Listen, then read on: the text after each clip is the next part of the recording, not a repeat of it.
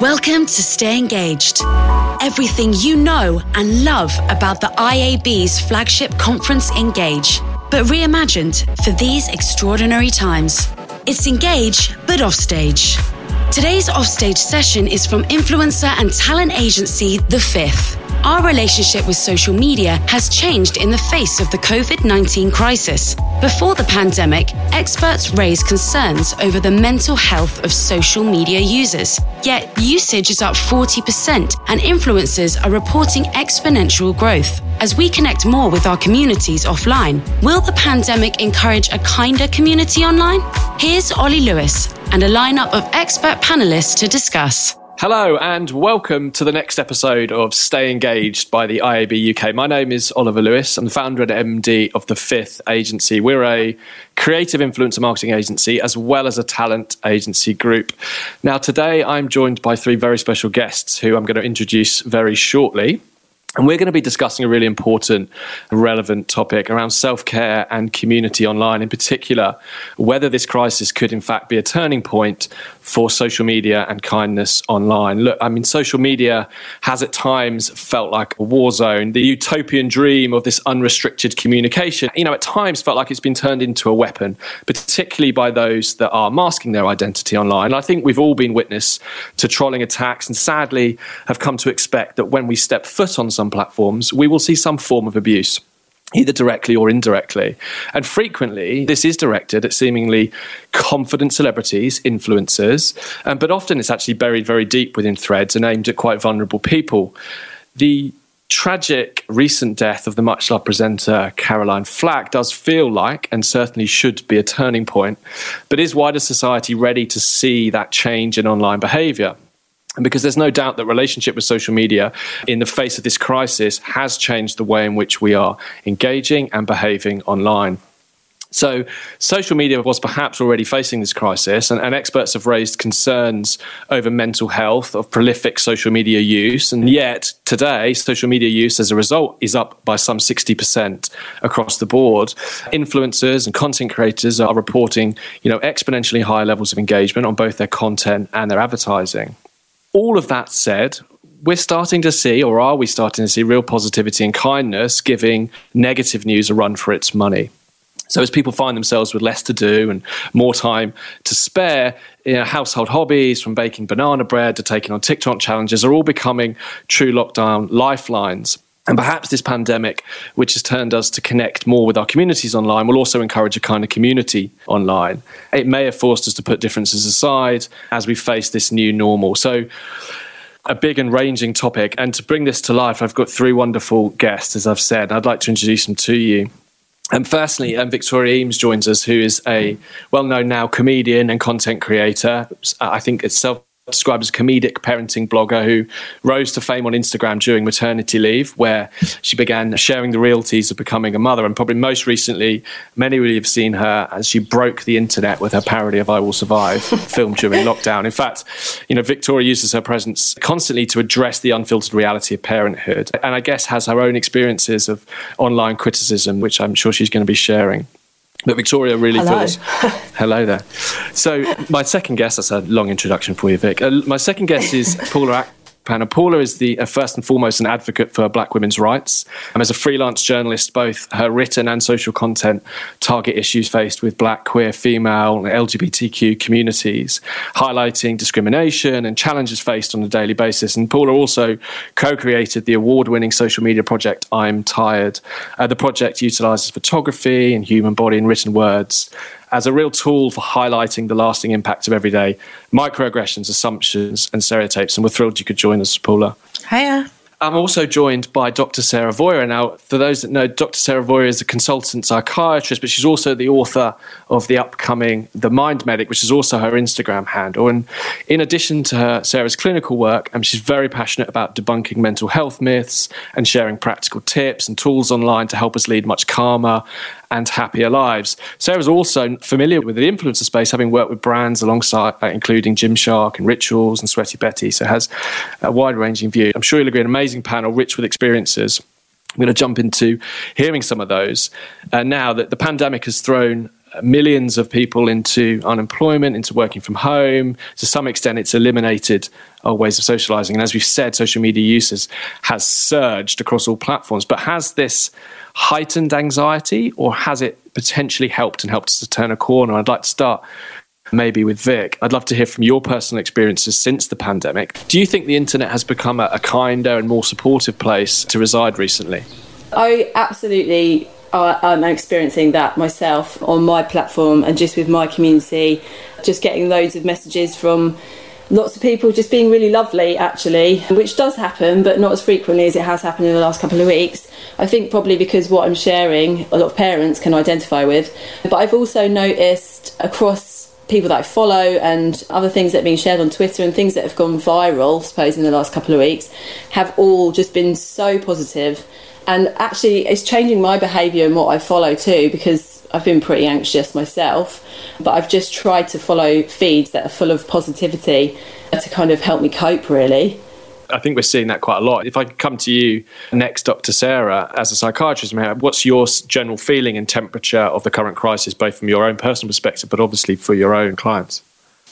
I think Vic's hit the nail on the head, really, in terms of actually if you are curating your own feed or looking at your own platform, actually the general sense is that if you've created a space that is mainly positive and mostly encouraging and inspiring, actually that's only going to be increased during a time like this where we're all experiencing the same thing. You know, when I come sort of to the clinic room, often the young people that I see will have very much mixed experiences. So where they perhaps haven't curated their social media feed to align with more positive, inspiring messages, they actually find the opposite, that actually social media has been quite a negative space. It's fueled social comparisons even more because, you know, when do you ever have a time to compare yourself literally 24/7 to your school friends, to family members, to people at the opposite end of the globe who are, in inverted commas, lockdowning better than you? Because, you know, it's so difficult not to be drawn into that comparison, especially when you've, you know, got even celebrities in lockdown. And already you kind of see how these stories are played out in social media. What have they got to complain about? They're lockdowning in multi-million-pound mansions with swimming pools, and that can wreak a lot of negativity, a lot of hatred, and incite trolling behaviour. So I think it's a mixed bag, but I think when you're looking at it from an individual consumer level, if you're curating positive, inspiring messages, I think almost certainly you'll have found a real increase in that over the last few weeks. So that's interesting. And as a content creator, Paula, have you found something similar? I've actually found it quite difficult being online lately. I think especially because I spend a lot of time on Twitter and because we've all got so much free time, like we're all in lockdown. So everything reverberates around Twitter a lot and it's magnified a lot. And I think some things that are quite specific to myself and my community, so such as like Black key workers who've been spat on and then, you know, contracted COVID and died, or the fact that Black people are 4 times more likely to die from COVID. I think whenever those news pieces come out or that news cycle starts, it continues again and again and again, and it's pulled out into loads of different discussion points, which makes it very difficult for me to be online. So it's not necessarily unkind, but I think it's very overwhelming because you're just faced with so many different opinions, so many news pieces, lots of people having their loved ones pass away. I think it's just a very tough time for me personally to be online. Just picking up on that, we were clearly facing a crisis of sorts on social media, which was leading to certain mental health issues. I mean, Paula, I know you've experienced comments in the past that we could say, you know, amount to real bullying online. Would you mind sharing some of those experiences and how you adapted to those and cope with those? Yeah, sure. I mean, some of them are ongoing. I think being a journalist and writing for, you know, the likes of The Independent and iNews, etc., where, especially if they're op-eds, it rubs people up a lot the wrong way. So, for example, I recently wrote a piece about how I felt that Black women had been failed by the Leaks Labour report, and I had a whole host of trolls just in my mentions on Twitter. They actually tried to email Chloe via my 5th email, just being like, do you know who you're representing? And then my email was signed up to loads of like spam sites where they just add you to loads of newsletters. So just by simply writing an article, it just opens me up to a lot of negative responses. I've ended up filtering my mentions so that I don't see just from people that I'm not following, because it can often just be, just trolling and just a disagreement with something that I've written or shared online. Yeah, it's interesting. I mean, from opening yourself up to increased attention is something that I think probably unifies a huge number of people with large audiences and followings. I mean, Victoria, you, in many respects, you were doing a service by entertaining us with I Will Survive. But as a result of it, it went viral, it was picked up by the press, and we heard recently it's going to be stored in the BFI National Archives. So you must be really proud of that. But equally, how have you found and coped with that? That's increased attention. You said they've been kinder to that, but how have you personally dealt with an increase in audience and attention that comes with it? When it initially started going viral, because it didn't happen immediately, I think I posted it on the Sunday and then it didn't really go completely mental until the Wednesday. To be honest, that's what I've never gone viral for, and I don't know how much I enjoyed it.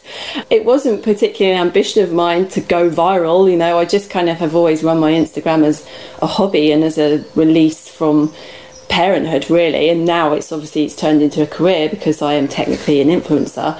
But just suddenly to see it everywhere. And the thing is as well, I don't think you really realise when something goes viral is that no one asks permission for anything, so it ends up on the TV, several different countries, and you're not informed of that officially. It's just it was a bit scary, to be honest. There were a couple of days when I was a little bit I just felt like it was all totally out of control. And obviously, it's amazing that it's gone into the BFI archive. I feel really proud of that. But the increased intention, I suppose, it's been great. It's brought me a whole new audience of luckily like-minded people. But then I have also had a few new experiences, I suppose, with trolling, and I wouldn't say online bullying. Well, no, it is bullying. Trolling, any form of bullying is trolling. But I've had just comments about what I was doing in front of my children and that it was disgusting that I'm dancing like that, just really ridiculous things like that. And I've also, which I've never had before, I've had quite a bit of unwanted male attention, which is horrific. Got my first dick pic, let's just put that out there. Oh my God. I know. Why? I'm dancing with my children and my family. It's I really don't need to see your penis, thank you very much. And that's there's been two sides to it. It's been amazing and an experience I'll never forget, but then it's brought some of the nastier sides of social media out as well, I suppose. Recently, TikTok are really trying to do something in this space. They've been investing quite a lot of time. Their recent partnership, the hashtag mental health, has seen a massive 125% increase in views against that hashtag only recently. And I think a lot of that is down to the creators, actually. I think the creators are sharing more positive content, health strategies, encouragement on that platform than potentially some of the others. And I think you talk about boosting energy and positivity.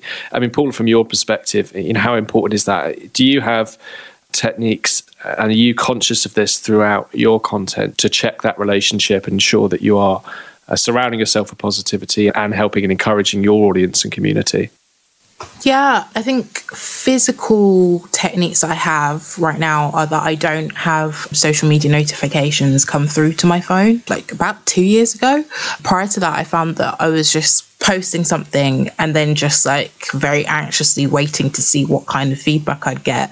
And it was just really unhealthy. So I've got those turned off, and I found that it helps because it feels like social media isn't ruling me and that I'm checking into the app as and when I choose to, rather than being distracted from something.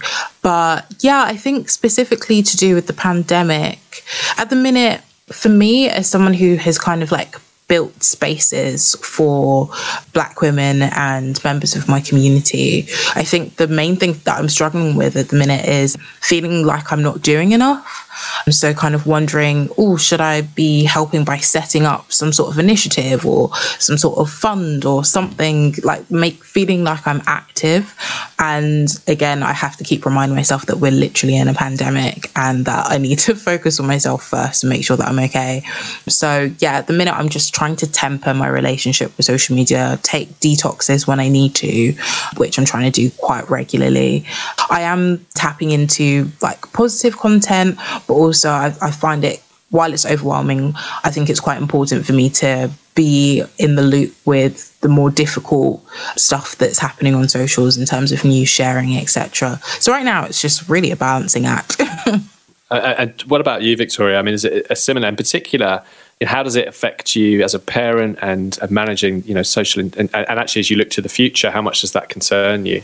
I absolutely feel the same way as Paula, like just trying to find a bit of a balancing act of not being too consumed by social media and then just checking out regularly too. I mean, the thing is, I've got 2 small children, so they do a pretty good job of making me check out, so that's definitely helpful because I don't like to be on my phone around them really. So if I post something in the morning, I won't check anything until the evening once they've gone to bed, because then I don't mind ignoring my husband, so I'll just sit there and ignore him from now on.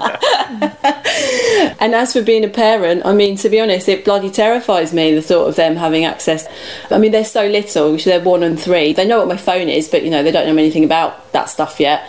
But I suppose, like my job that I did before I have started doing this full time, I worked in a secondary school and I saw firsthand the impact that it has, especially with the online bullying on teenagers and just how easily influenced they are. It is a worry, definitely. I just think that I have to just educate them. A lot of people do posts of just this perfect, everything's perfect, you look perfect, your house is perfect, you go on the perfect holiday. It's just not realistic. Do you think to some extent, though, we're coming to an end of an era with regards to that sort of fake portrayal of yourself online, and actually authenticity and realism and the body positivity movements are really now starting to grow? And in actual fact, it might be that this kind of manufactured celebrity look online is actually, people are pushing back against it and want something more positive. To all of you, really, are you experiencing that? Do you think that's starting, and will it continue? I think what I'm seeing in the clinic room is that a lot of young people, they don't want kind of bog standard jobs anymore. They aspire to be the next influencer, the next blogger or vlogger. And for them, there isn't a plan B. So whilst, I can relay to them that actually what they see on social media is often a highlights reel. We're all guilty of it. If you think about when you go on holiday, you might upload a photo onto Facebook. You might well know that it's nothing but showers back home, but actually you putting that photo up into public domain, where it's all nice and sunny, you're by a beach, actually you kind of can predict what response that will get. That's only a snapshot of the rest of the holiday, a snapshot in the whole year of your life. So I think often when you relay that to young people, they don't believe that it is a highlights reel. They buy into the image that is being portrayed by, the latest influencer to come out of a reality TV program. And that does worry me because, we're no longer looking for validation from people we know, friends, family, work colleagues. We're looking for validation from unknowns around the globe.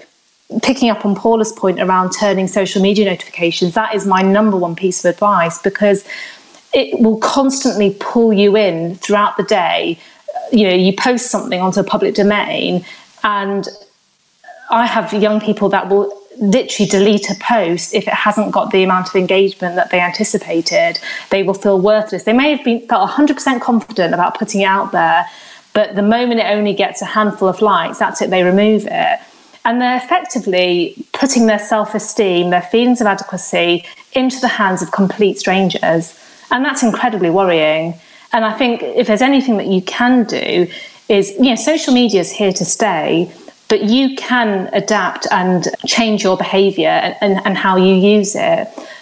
Can I get all of your views on whether Instagram removing the likes, particularly in the UK, which we know will be coming, is going to have a positive impact? Because we're kind of hardwired to this brain's reward system, aren't we, by constantly checking in to receive those likes. And Instagram, and Adam Mosseri said that, they're doing it to try and reduce anxiety, to try and reduce social comparisons, as you said, Dr. Sarah.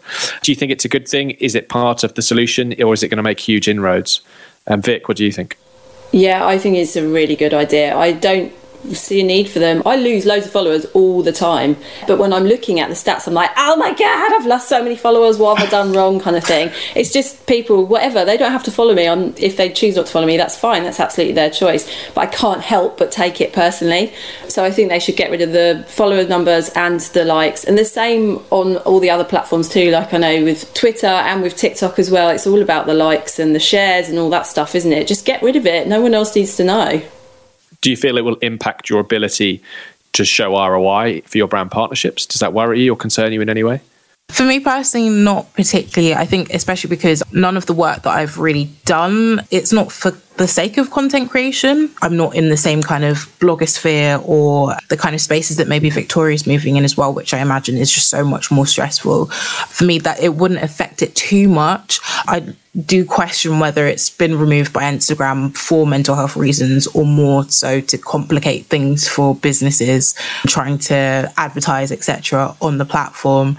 And I guess it's still worth noting that they do still have some form of metric in that you have others and then thousands of others, etc. So there is still this indicator of like ranking in terms of how many likes that you do have. But I do think that it has been really positive, because I know that occasionally I'll still post something and be like, oh God, that wasn't like a great picture. But it doesn't matter, because no one's going to see it apart from me. They're just going to see 3 little heads and then that's it. So yeah, I guess it's not a huge worry for me, but I imagine for Victoria, maybe that is something that you are more thoughtful about. So with Fifth, which is the agency that Ollie's from too, I'm sure you've gathered that, we use like a platform called Q83, and all of my metrics go there, and I never look at them, but my agent Katie does. So if you could still do that and you could still see them, but it's sort of like a third party software, whatever, then that's fine by me. I don't think about things like that. I mean, I'm really not a very good influencer.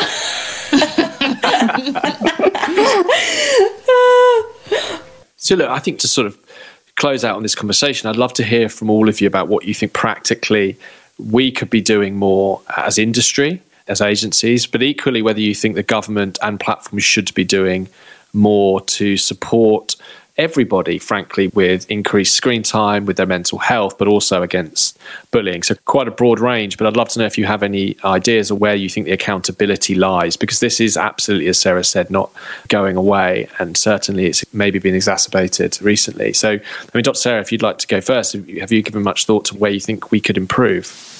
I mean, I think it is a universal responsibility. You know, we've spoken about the responsibility of the individual in terms of curating their own social media feed, monitoring how certain influencers make you feel, or the content that you access online, and feeling empowered that actually the power lies in you to be able to curate your social media feed, to choose to unfollow them or to even mute them if actually unfollowing them feels too political.